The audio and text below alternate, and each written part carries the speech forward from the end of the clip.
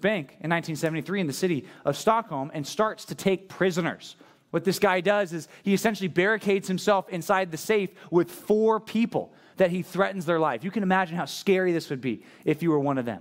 He threatens their life, but yet at the same time, he's kind of, in a weird way, nice to them. As the police surround this bank, he gives them food.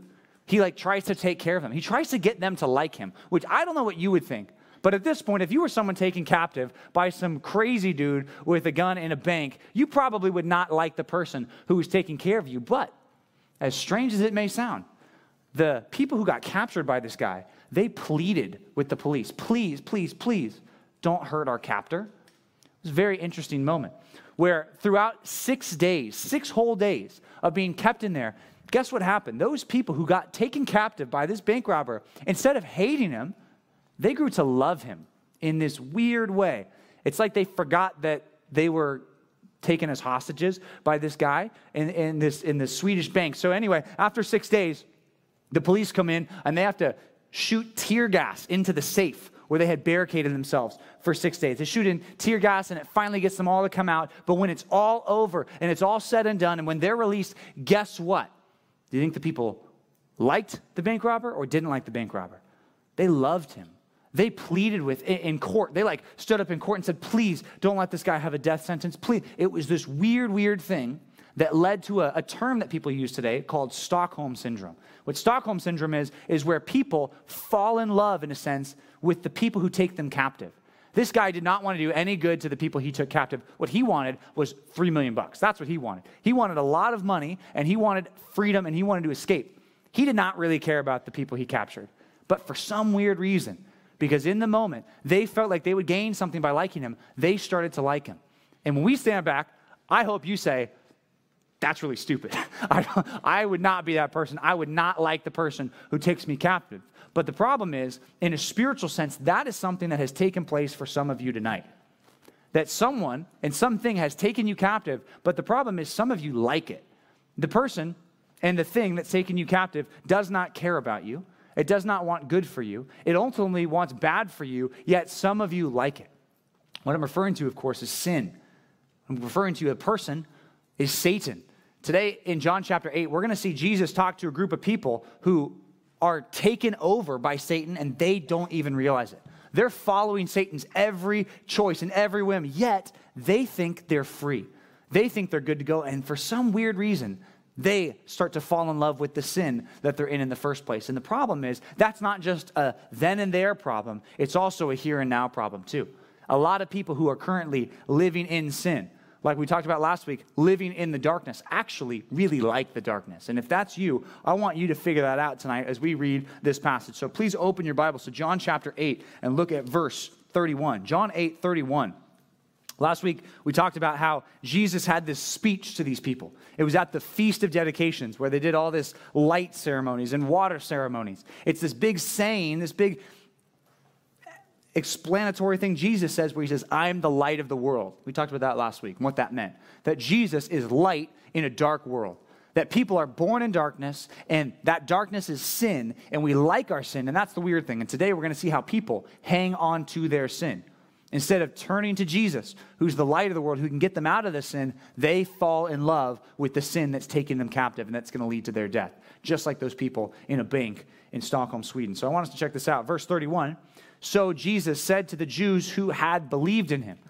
That phrase right there is so important. I want you to underline it if you got one of your Bibles. If you got one of our Bibles, I guess don't underline it. But that's so important. Jesus said this to some of the people who believed in him.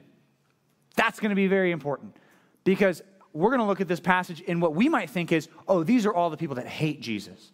These are the people that would never listen to Jesus. That's not the case. These are people who professed at one time to believe wholeheartedly in Jesus and his message. Okay? Maybe like people sitting in this auditorium, maybe like people sitting in here who have some kind of profession of faith who say, yeah, I follow Jesus.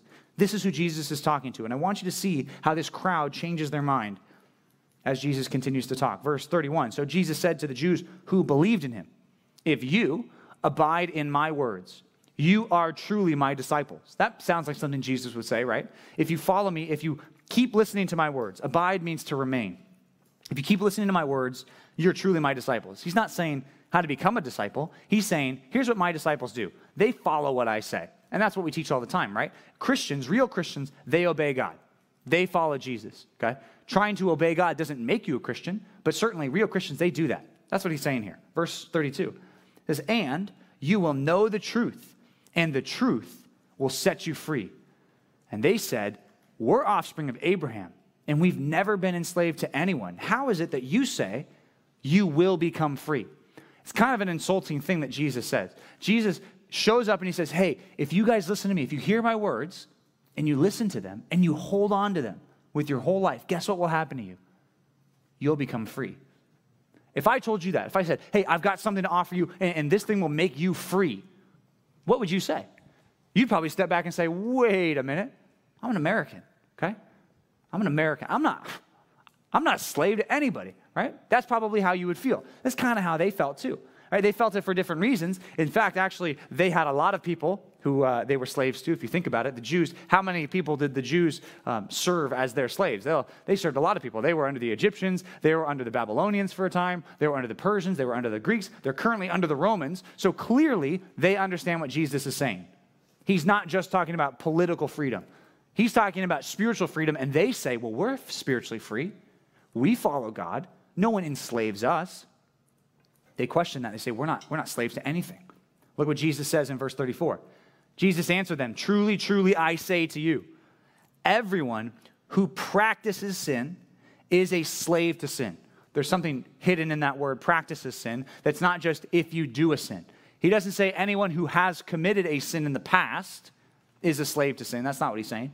He says anyone who makes a practice of sin. What that means is anyone whose lifestyle is characterized by sinful behavior, sinful attitudes, sinful thoughts, sinful words. If your life is dominated by habits and patterns of sin, he says you, right now, in your seats tonight, are a slave to sin. That you're not free. That you're actually a slave. And you might say, whoa, whoa, whoa, I thought I was free. I'm an American. I'm not enslaved to anybody like that. What are we talking about? Well, Jesus says, no. Anyone who makes a practice of sin, a habit, lifestyle of sin, they're a slave to sin. Verse 35, the slave does not remain in the house forever. The son remains forever. So, if the son sets you free, you will be free indeed. I know that you're offspring of Abraham, yet you seek to kill me because my word finds no place in you. I spoke of what I've seen with my father, and you do what you have heard from your father. Interesting.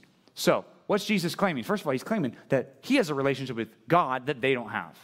That's ultimately what they're talking about here. They're not talking about being politically free or being slaves of people in that sense. They're talking about a spiritual freedom or a spiritual slavery. And Jesus says they actually have a spiritual slavery that they don't even know about.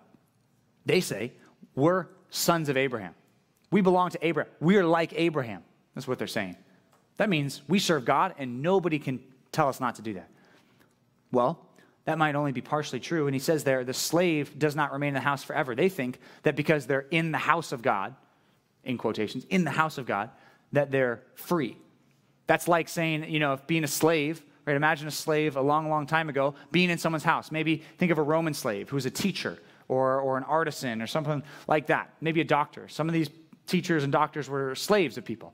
It doesn't sound as bad. It wasn't as bad as it sounds, I guess. In some ways, they would be taken into a big, rich person's house. You ever watch those old movies with a bunch of servants? They're not like slaves, but they're like, there's the housekeepers and the teachers and the personal tutor and the athletic trainer in a big house. The person hires a lot of people. What it says here is if you're a slave or a servant in the house, don't think that you're the son just because you're in the house. Don't think that you have all the rights and privileges as a son just because you're experiencing some of the blessings of being in the Father's house. What Jesus is saying is some of these people, right, they think because they've experienced some of the blessings of being connected with God, they think that makes us sons of God. Jesus says, no. You can still be a slave of sin and enjoy some of the benefits of being connected with God's people. And the truth is that hits this audience. And I want you to know that doesn't just hit them, that also probably hits us too. Because you can be a slave of sin and you can go to church every single week. You can be a slave of sin and your parents might be Christians. You can be a slave of sin and every single person in your family might be a solid, born-again, following Jesus Christian. That doesn't mean that you are. And that's what he gets at. He essentially says, just because you're a son of Abraham, that doesn't make you free. Sin enslaves people, takes over. You're trapped to obey sin. I want you to write that down for point number 1. Admit that you are trapped obeying sin without Jesus. Admit that you are trapped obeying sin without Jesus. If you right now don't have a relationship with Jesus of a saving faith kind, a kind which is more than these people had, because notice, what do they think of Jesus? They're thumbs up of Jesus right now. Who's he talking to? The people who say they believe in him. So he's not talking to the enemies. He's not talking to the outsiders. He's talking to the people in the church, so to speak. He's talking to you.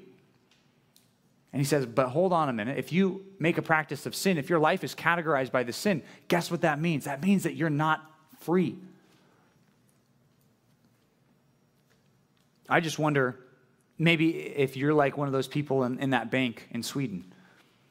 You're in that bank, you're being held by sin, that you obey every command of sin. Every time you feel like saying a bad word, you say it.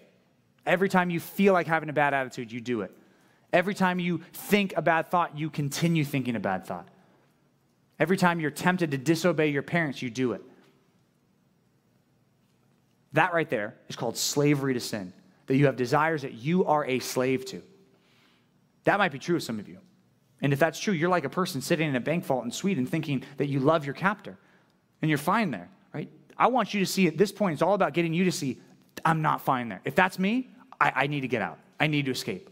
And that's why those last 2 words, without Jesus, are very important. Because if you don't have Jesus and if you don't know Jesus, what the Bible says and what Jesus says very clearly is you are someone's slave. You are a slave to your own sinful desires. That's why when you really want to stop doing a certain sin, maybe something becomes inconvenient for you, right? Maybe having a bad attitude becomes inconvenient because your parents discipline you, right? And then you realize you cannot help but have a bad attitude. Or when you're thinking bad thoughts, maybe some of you, it's sexual sin that's starting out and you're thinking, wow, why can I not shake this? It's like, why can I not shake this? Well, it's because the more you give yourself over to it, you become its slave. You don't even realize that you're not free anymore. You can't even make your own choices now because you're just a slave to your sinful passions. That's really scary. Really scary. And that's what Jesus is telling these people. They're trapped. There's a passage that talks to Christians, but it's helpful for us to think about when we're thinking about slavery to sin. It's Romans chapter 6, verse 15, all the way to 18. I'll read it for you. Romans 6, verses 15 to 18. It says, what then? Are we to sin because we're not under the law but under grace?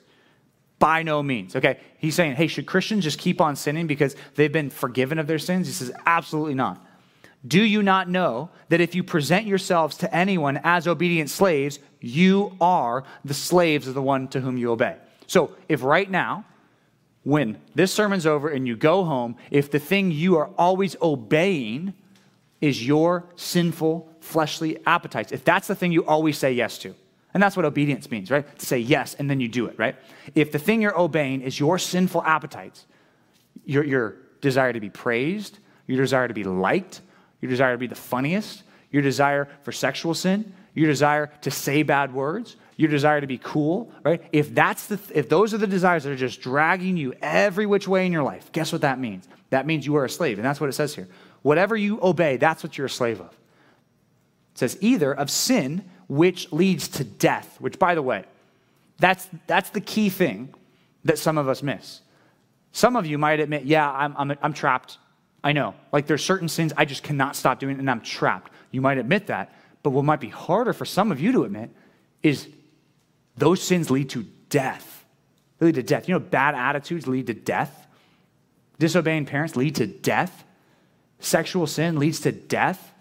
All of those things. You are literally walking a plank to death. That's what it says here. You either present yourself as a slave of sin, which leads to death, or of obedience, which leads to righteousness. Some of you are presenting yourselves every day to Jesus and saying, I'm going to obey you today.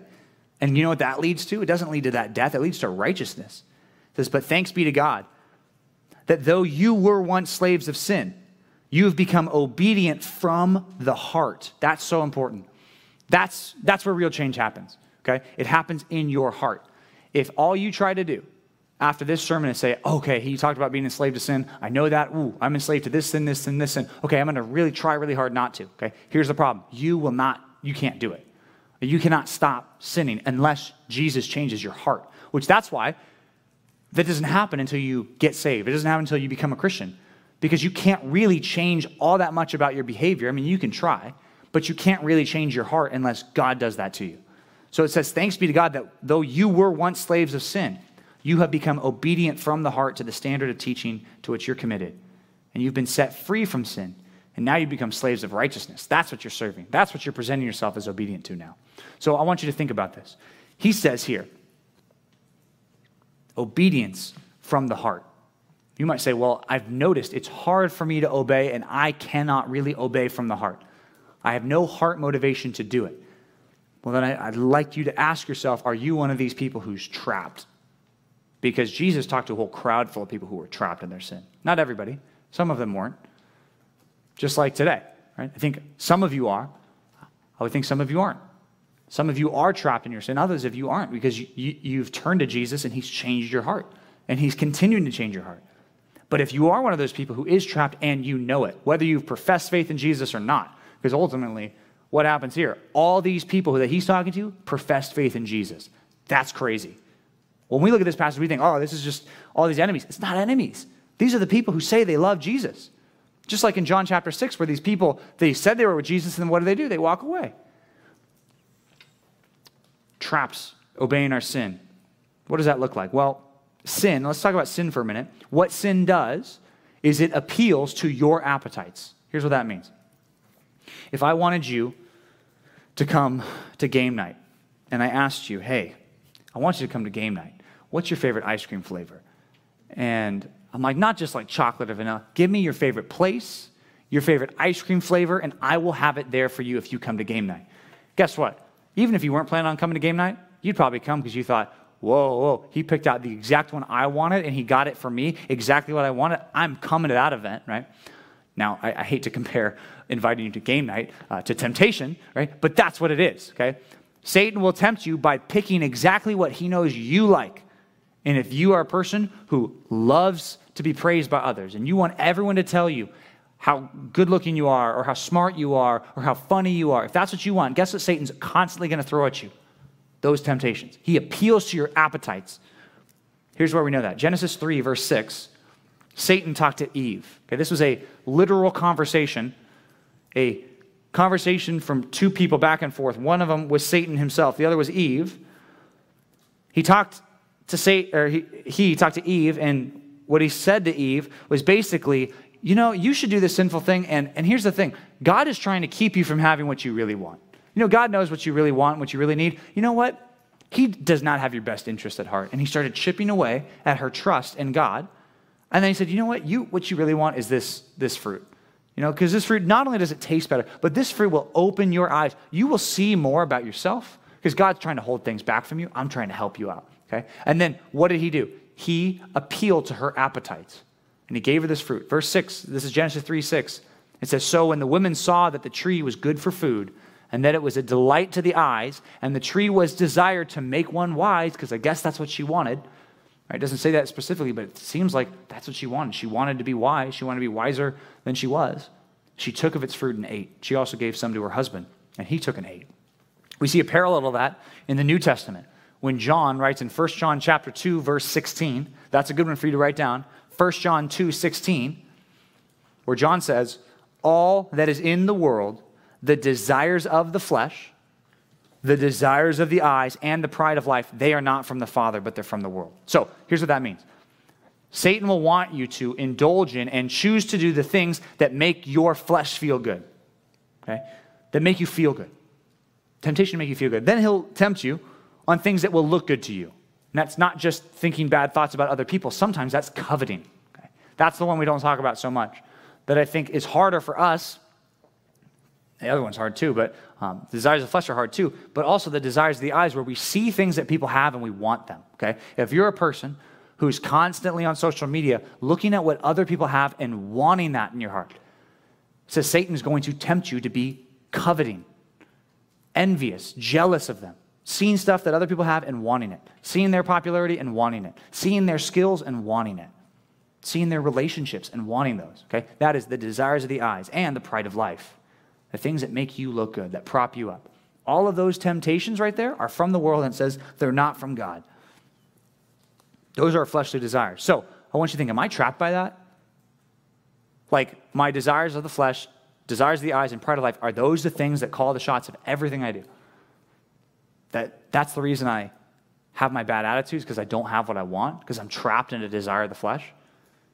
Maybe a desire of the eye, something that I really want, and that's all I'm thinking about. I become covetous, become angry, bitter, maybe anxious, because I don't have what I think I need. Pride of life. Romans 6 says, if you are a slave of sin, what those things are going to do for you is they will rise up and they will kill you. They'll be the death of you. So if you're trapped like these people were, you need to see that. Because see what they do. They say, we're sons of Abraham. We're not trapped by anything. And I might say to you, hey, are you trapped in your sin? And you might say, well, I've got Christian parents. I've got Christian parents. I can't be trapped in sin. Right? Maybe the non-Christians are, maybe out in the world, but not me. I've got Christian parents.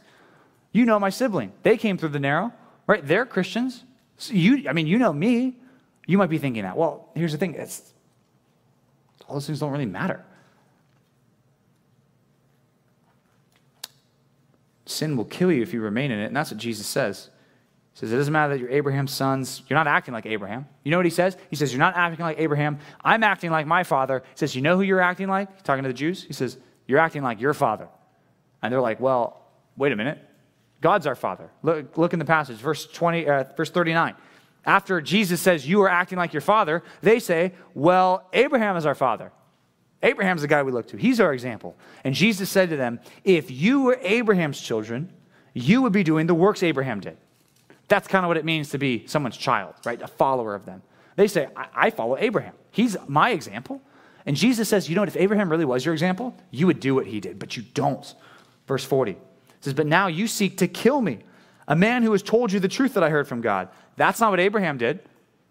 It's not what Abraham did. Think about even in Abraham's life. It's so interesting that Jesus points this out because I think he's thinking of a particular time. There's actually two times I can think of when a person came to Abraham speaking the word of the Lord, okay? A figure coming to Abraham. We think it was actually Jesus himself. It's very interesting that Jesus brings this up. It says the angel of the Lord came to Abraham a couple times. Remember the one time he said that you're going to have a son, and then Sarah overheard it and he laughed, right? The other time in Genesis 18 where you've got Sodom and Gomorrah happening and Abraham's talking to God. He's talking to the angel of the Lord, okay? So on two occasions, you have the angel of the Lord, who probably, we're guessing, is Jesus. Jesus talked to Abraham, and what did Abraham do? Say, you don't talk for God. There's no way. You're not for God. No, he took him at his word and he believed him. So he literally means Abraham did not do this. When I talked to Abraham, right, at this point, 2,000 years earlier, he didn't do this. You guys reject me. He didn't reject me. So he says, you don't act like Abraham. Stop claiming that. Verse 41. It says, you are doing the works your father did. Again, it's like, who's their father? Who's Jesus referring to? We're going to see that in a minute. They said to him, we were not born of sexual immorality. We have one father, even God. So now they're upping the ante. They said, first of all, Abraham was our father. Now they're saying, well, we weren't born of sexual immorality, which is like a hint, hint, poke at him, right? Because they think, well, who's your dad, right? Think about it. At that point, who's Jesus' dad? That's confusing. Think about it, right? Really think about it. Who's Jesus' dad? Right. Yeah, exactly. It's hard to answer because at the time, who do you think they thought Jesus' dad was? They did not think, see, that's the thing. Joseph was clear, this is not my kid. Who did they think it was? Any guy that Mary slept with, right? I don't know. Somebody not Joseph, because it wasn't Joseph's kid. Doesn't look like Joseph. So you know what they're pointing out? You were probably born in sexual immorality, right? You didn't even come from the right place. So you see how they're poking him a little bit? Like, we're not born in sexual immorality. Hint, hint, you might have been actually. So that's an insult, by the way. It's one you don't catch if you're not reading it carefully. But it says, we weren't born in sexual immorality. God is our father. So what does that mean? They're saying, then we act like God.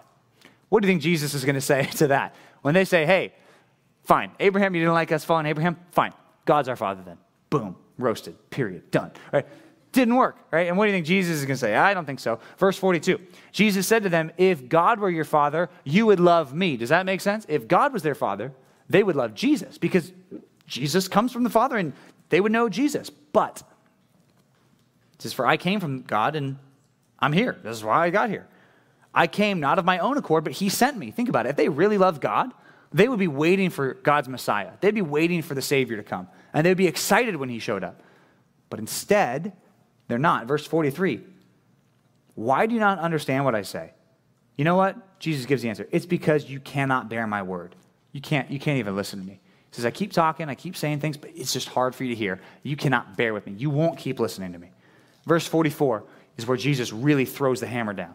This is where he gets a little spicy. This is where he gets spicy. Check it out.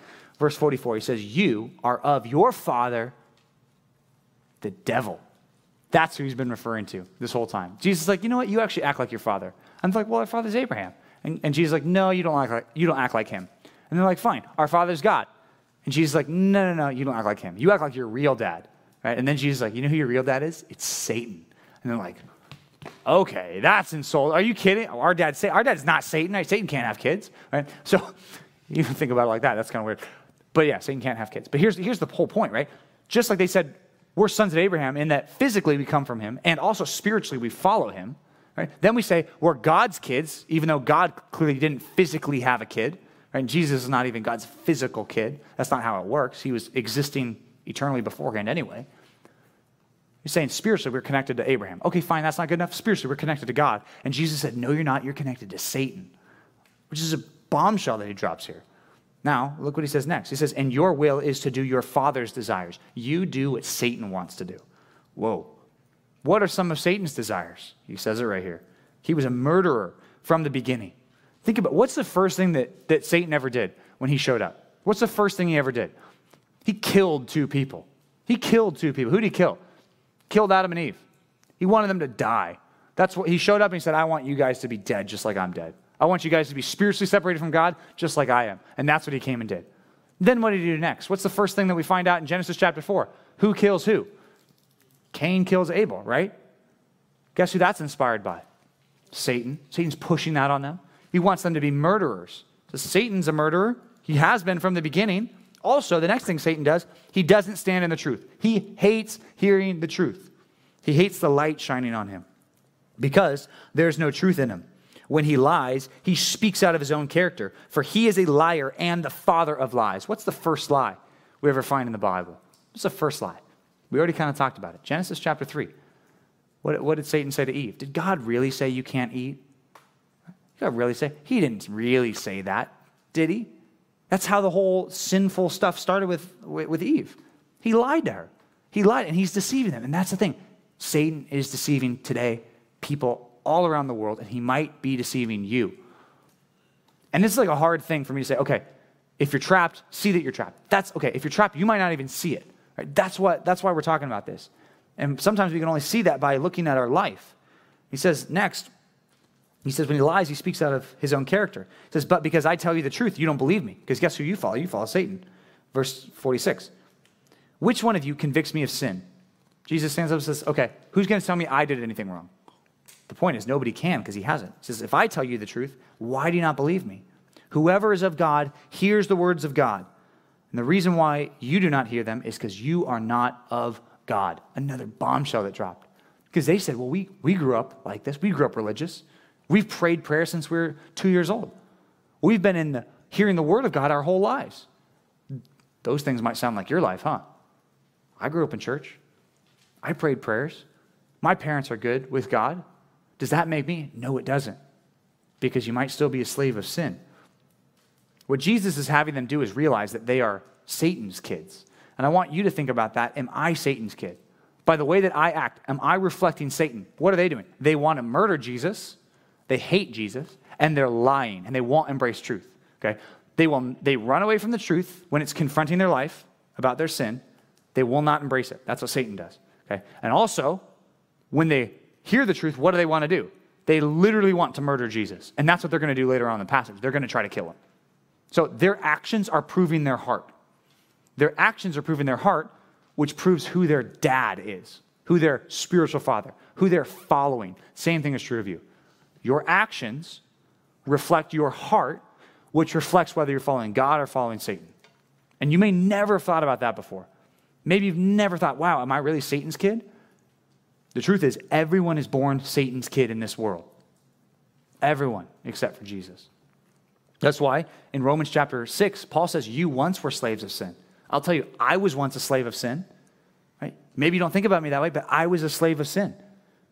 Your parents, maybe your parents are Christians. Guess what? They were slaves of sin too. Your leaders, guess what? They were born slaves of sin too. Every last one of them was a slave of sin, and so was I, and so was Paul, so was Peter.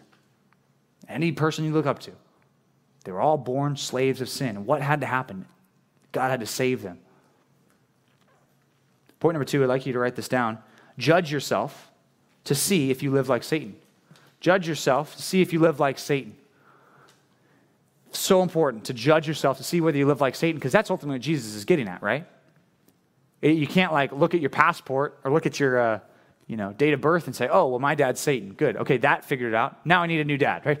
That's not how this works. It's only reflected in your behavior, which comes from your heart, which reflects who you follow. If you take it all the way back to that. Might sound harsh to say people follow Satan, because they might not think of Satan, okay? Here's the problem. When we think of Satan followers, what do we think of? Like gross, blacked out clothes, like drinking blood, like weird, gross Halloween stuff, right? You think maybe that's what you think of. Maybe you don't know what Satanists do, and that's probably better off for you. But that might be what you think of for Satan worshipers, okay? Satan does not want you to worship him, by the way. So everyone who says they worship Satan, they're not doing what Satan wants them to do. Satan does not want them to worship him. What Satan wants is them to do whatever they want to do, to follow their desires. So think about it like this. Everyone who follows their own desires, whether it's for popularity, to be liked, to be thought of as pretty, to be thought of as funny, to find satisfaction in the world, anybody who that's their main goal, guess who they're really following, and they don't even know it? Satan. Ephesians chapter 2 says this, you were dead in your trespasses and sins. He's talking to Christians who used to be dead. He says, you were dead in your trespasses and sins, in which you once walked, following the course of this world. Right? You were just doing what everybody else did.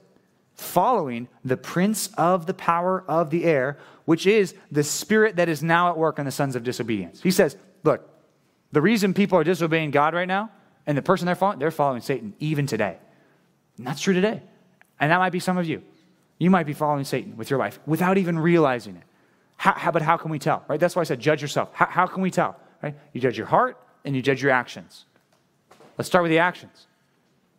Does your life reflect a child of Satan, just like their life did? They wanted to murder.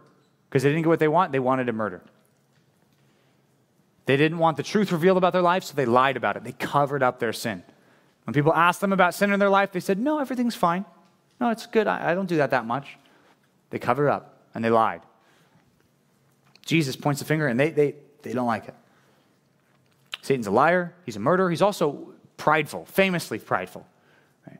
Thinks so highly of himself. So that I want to be like God. I should be like God. I should have all the benefits God has. That's pride. Right? Maybe you're prideful.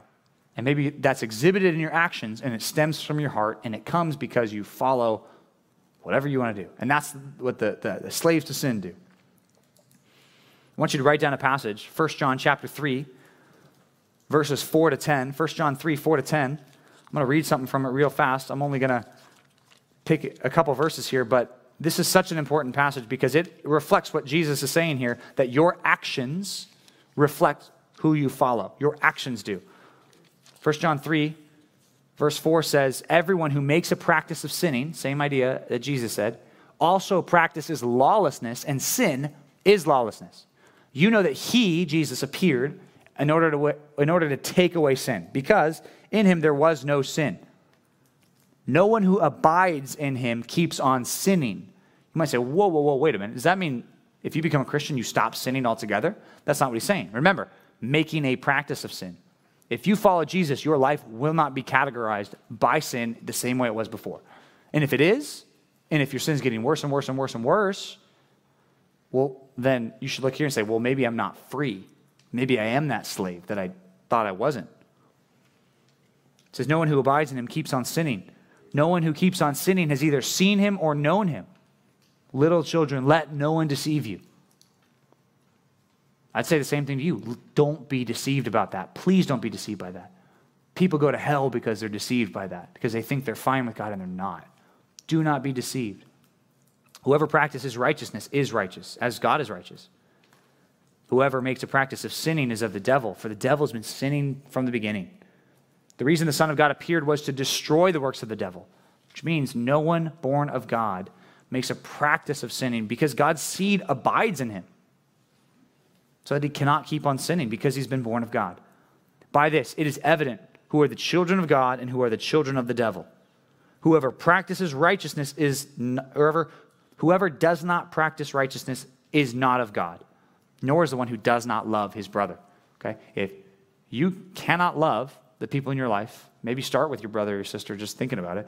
Right? If you cannot love the people in your life and your life is characterized by sin, God's word is very clear tonight. Who's your spiritual father? It's not God. Right? And sad thing is you don't have like a bunch of choices. It's just like two choices here on this test. Right? Who's your spiritual father? But the problem is for many of you, it's like, I don't know who it is. And that's why I want you to judge yourself and think about it. Jesus gives them an opportunity to know God. And I want you to think about that. Jesus gives us an opportunity to know God. He gives you an opportunity, although you might be a child of the devil, you might be following his ways because you're just doing whatever you want to do. He is so kind to give you a way out. Guess who he does not give a way out? Satan. You ever thought about that? He does not give Satan a salvation plan. What about all the angels that fell with Satan? Did they get a second chance? Nope. But you do. How foolish would it be for you to waste that opportunity and be punished just like they're punished? It would just be such a missed opportunity, wouldn't it? If Jesus came to die for you and you said, no, I don't want to be a part of, I mean, that sounds too hard. Like, I don't want to follow him. That means I might not be as cool as I want to be. It means I can't do all the sins that I want to do when I'm older. Wouldn't that be really dumb? I mean, I know people do it, and maybe that's what you're thinking, and I don't mean to insult you, but if you really stand back and look at it, it's not wise. Jesus gives us an opportunity to know God and to love God, just like Jesus does. And God will adopt you into his family, but guess what he says? He says, you have to believe in me. That's where this all started. If you go back, check out the chapter again, back in John chapter 8, it says, if the Son sets you free, you'll be free indeed. That's verse 36. If Jesus sets you free from your sin, guess what you're going to be? You will be free. No questions asked. If Jesus saves you, can anyone unsave you? No, because Jesus did it. He's the Son. He's the firstborn Son. He's the ultimate. Right? There are many sons of God, and the idea that when you're adopted into God, there's a lot of Christians, but there's only one unique Jesus. If he sets you free, you will be free indeed, forever. That's like what he says in John chapter 6. If he draws you to himself and you turn from your sin and you trust in him, guess what? He will raise up every last one of you who trusts in him on the last day. He won't lose a single one. He won't lose any. John chapter 10 makes it even clear. It's like you're in the palm of his hand. Everybody who's with Jesus, it's like he holds you and he will not let you go. But everyone who wants to rely on themselves or say, well, my parents are Christians, or trust anything other than Jesus' blood, you trust anything other than Jesus, guess what? You're not in his hand. You're not his. He's not your spiritual father. The Father's not. Look at verse 48. After Jesus said in verse 47, you don't hear God's words, and that's why you don't, because you're not of God. Verse 48, Jesus answered them, are we not right in saying that you are a Samaritan and have a demon? It's like, whoa, hold on. This is the point in the conversation where we're not being logical anymore. We're just throwing insults at each other, right? Because first of all, obviously, Jesus is not a Samaritan. They know that. Also, Jesus does not have a demon, clearly, and they know that too. So they're just like lobbing insults at him. You know, you ever been in an argument with somebody and you're losing the argument? And like, well, you're stupid anyway. Like, or like your little siblings have done that, right? It's like, well, I don't... Well, you're just a jerk. You know that? Like that's what they're doing to Jesus, because Jesus is winning this argument, because Jesus is saying, you're not listening to me because you don't know God. And they said, well, you're a Samaritan and have a demon. Whoa. Jesus answered, I don't have a demon, but I honor my Father, and you dishonor me. Whoa. This is getting more intense, right? Then Jesus says in verse 50, yet I don't seek my own glory, although maybe I could. There is one who seeks it, and he is the judge. Truly, truly, I say to you, if anyone keeps my words, which is reminding you back to verse 31, if you abide in his words, anyone who keeps my words will never see death. What? You're not going to die? If you just listen to Jesus, you're not going to die? What are you talking? Everybody dies. What are you talking about, Jesus? That's the response. It says, first of all, by the way, Jesus says, I'm not even trying to glorify myself. I could do that later. But you know who wants to glorify me? The God you say you worship. That's really insulting. It's like saying, you ever had a best friend, and then someone tries to like kind of take that best friend away from you? You ever had this experience? Maybe you've seen it in a movie or something, right?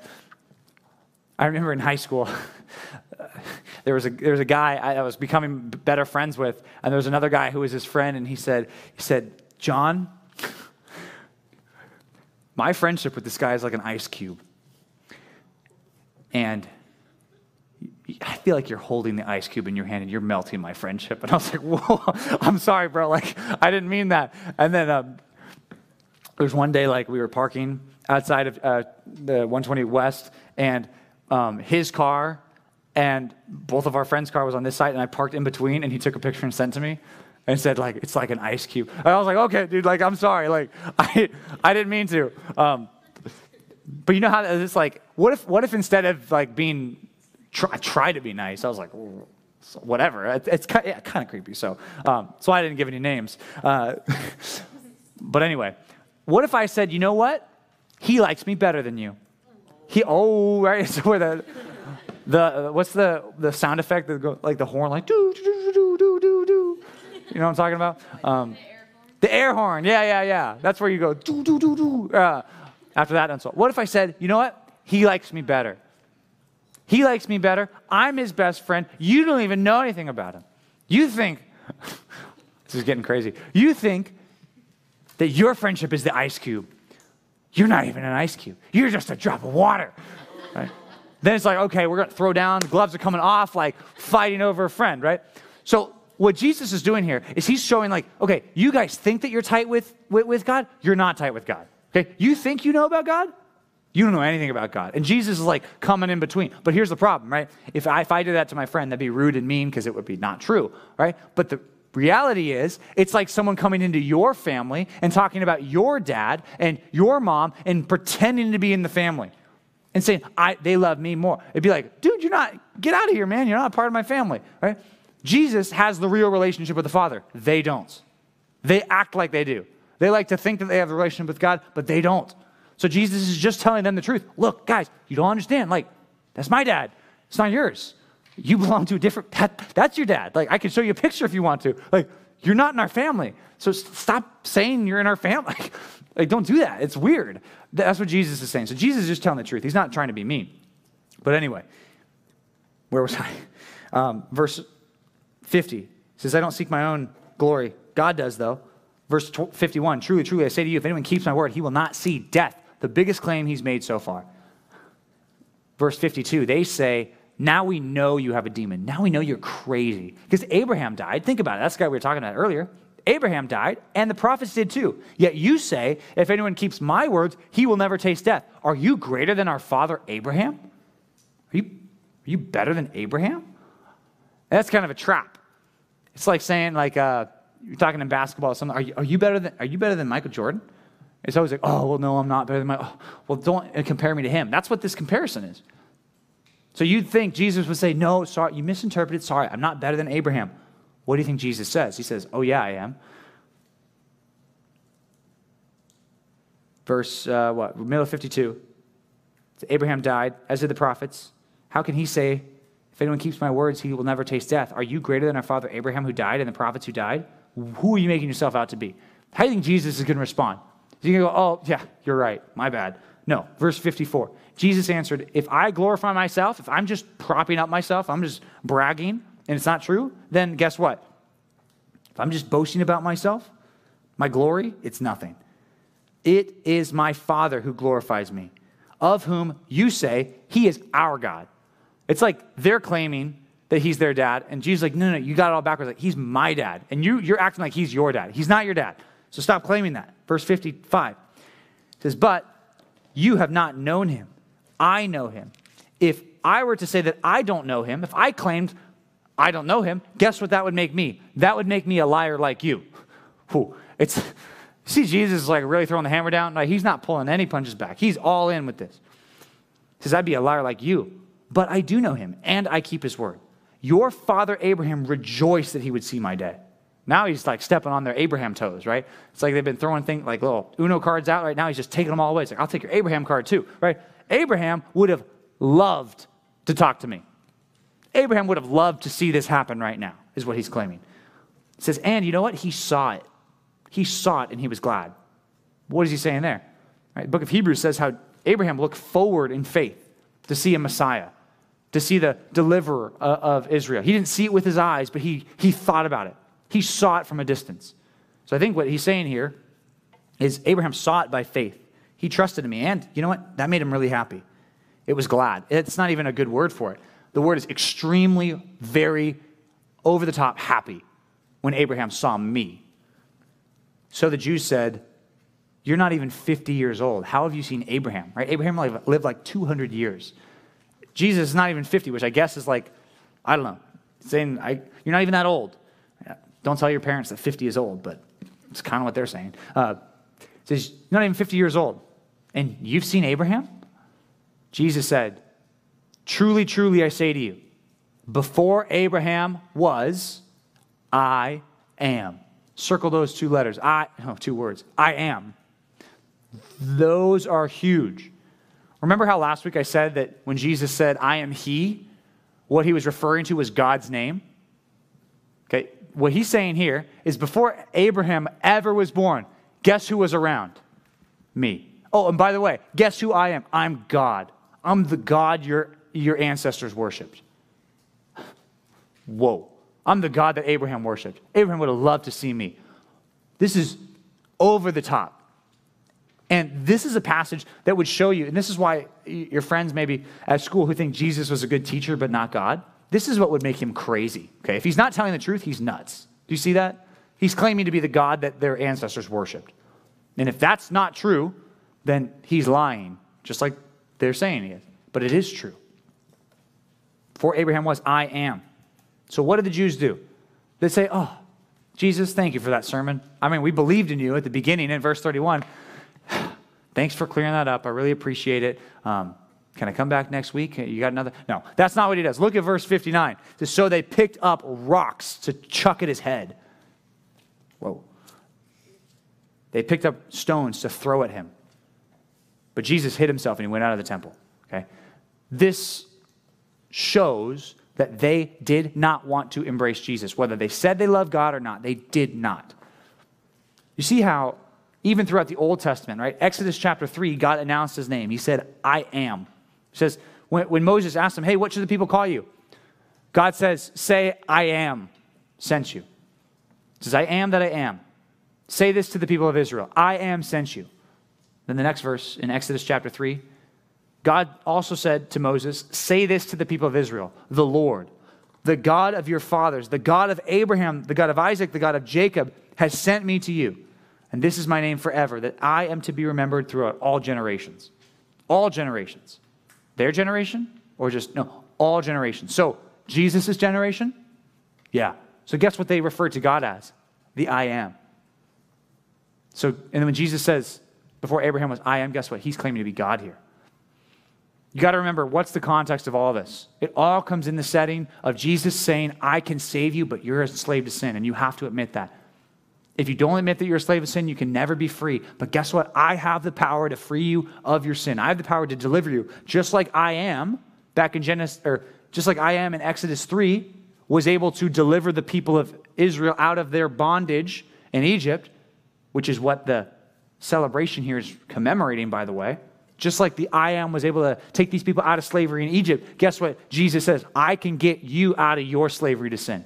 And that wasn't just then, that's also now. Jesus is saying to you, he is able to get you out of your slavery to sin tonight if you trust him. Point number 3, rely on Jesus, the I am, to set you free. Rely on Jesus, the I am. That's a title. That's God's name. Rely on Jesus, the I am, to set you free. He's the only one who can do it. That's it. That's why Jesus says earlier, hey, the Son can set you free. Slaves can't set each other free just by pretending to be sons. That doesn't work. Right? They've been in the house of God, enjoying the blessings of God, just like some slaves do, but they can be kicked out. But guess what? Who can never be kicked out? The Son. And whoever the Son adopts as a son. One passage I want you to write down here, Titus chapter 3, verses 3 to 7. Titus 3, it says, for we ourselves were once foolish, disobedient, led astray, slaves to various passions and pleasures. He's talking as a Christian here. He says, at one point, I was a slave to sin. I was a slave to my passions, my pleasures, all of that. We passed our days in malice. We were angry with one another. We were always not getting along. Envy. We wanted the stuff other people had. We were hated by others, and we hated one another. That's what we did when we weren't Christians. But when the goodness and loving kindness of God, our Savior, has appeared, he saved us, not because of works done by us in righteousness, but according to his own mercy, by the washing of regeneration and the renewal of the Holy Spirit, whom he poured out on us richly through Jesus Christ our Savior, so that being justified by his grace, we might become heirs according to the hope of eternal life. What that means is Jesus can adopt you into his family. Jesus, who's not the Father, Jesus, the Son, the firstborn, can adopt you so you become a fellow heir. Guess what happens when Jesus gets the kingdom of God one day? Guess what happens? Who gets it with him? All the other heirs. It's like Jesus, the firstborn, is the only one that deserves it, and Jesus can include each and every one of you who trust in him into that. So that the promise the Father made to the Son, now, guess who it also applies to? Also applies to us. Everyone who trusts in him. He will not have any slaves of sin, though. He won't, because they don't follow him. The freedom that Jesus offered might sound too good to be true, but the thing you have to realize is you cannot expect any freedom from your slavery to sin, which, as we talked about that tonight, I hope that some of you are realizing, wow, I didn't even think about it. That's why I always choose to do that wrong thing. It's because I'm a slave to it. Jesus says, I can set you free from that, and I'm the only one who can. The I am. The God of Abraham, the God of Isaac, the God of Jacob. That's me, and I can set you free from that sin. That's what Jesus says. You have to rely on him, because if you rely on your parents, just like they did, it doesn't work. If you rely on your good works, it doesn't cut it. I know we say this all the time, but I hope that tonight some of you take it to heart and you really think about it and you really realize, yeah, that's been me for years. That's why I don't grow. That's why there's no change. It's because I'm just a slave to sin. But others of you, Jesus has set free, and you know what it is. Even if maybe you're not walking as perfectly as maybe you once did, some of you do know what it's like to be set free and to have the choice now to obey. Because before you didn't have the choice. You're just a slave to your passions. Now you have the choice. You can be set free. You have been set free. Use your freedom to follow Jesus. That's what he says here. Use your freedom to serve him. But you got to rely on him first. So let's pray. So important for us to understand this and get guidance from God. So let's talk to God right now. God, you're so good to send Jesus to share the truth with us. We know last week it said he was the light of the world. This week he said that he can set us free and the truth will set us free. It's not truth about science or technology or math or anything like that. It's truth about our problem with you and our slavery to sin and your salvation that you bring to us. I just ask you, please reveal that in people's hearts today. I know that so many of them are enslaved to their passions and their lusts and their bad attitudes and their bad words. I know that. I sat in their same chair. I was just as enslaved too. Just pray that you would point them to yourself and have them come to you tonight and plead with you for salvation and to be freed from that. We know you offer it. It's the only freedom that matters. Going into high school doesn't give us the freedom that you give. Getting a car doesn't give the freedom that you give. Being an adult, moving out, that does not give the freedom that you give. Only trusting in you does. I pray that they would see that and that you would change their hearts and make them slaves of you. Pray that you would change them, and that would be something that we can celebrate later on. In Jesus' name we pray. Amen.